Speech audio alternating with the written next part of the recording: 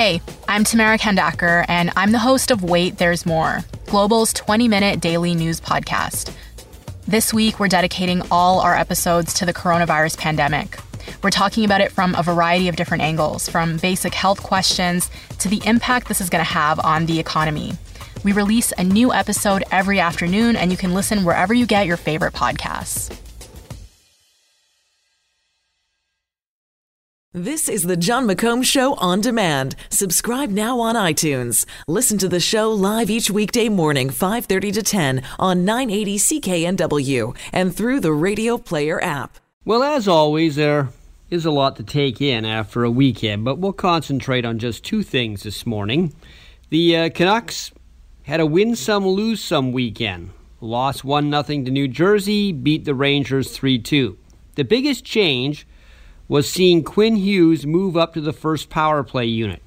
And with that, things are a bit less predictable for the opposition, simply because Hughes' skating and passing skills are much different than Alex Edler, who is more traditional, stand back, shoot hard, and dish off once in a while. Lost in those two games, which featured great goaltending from both Thatcher Demko and Jacob Markstrom, was the eroding ice time for Michael Furland. On opening night, when he was a first-line guy, he had 17-plus minutes. Yesterday, he was out for just over 7 minutes. Now, it's early days with Michael Furland as a Canuck, but I can guarantee you neither Jim Benning or Travis Green thought he would be this low in the pecking order this soon.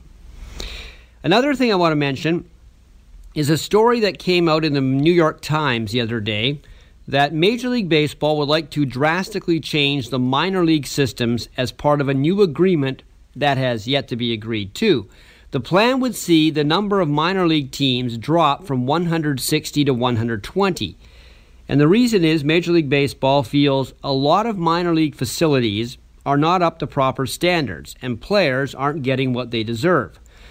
This report did mention the Northwest League, which is the one the Vancouver Canadians play in. It's a short season league going from June to September, and the Blue Jays provide Vancouver the players. However, the majors would like the Northwest League to apparently go to a full season from April to September or October. And the players would be undrafted kids who are trying to get noticed by major league teams.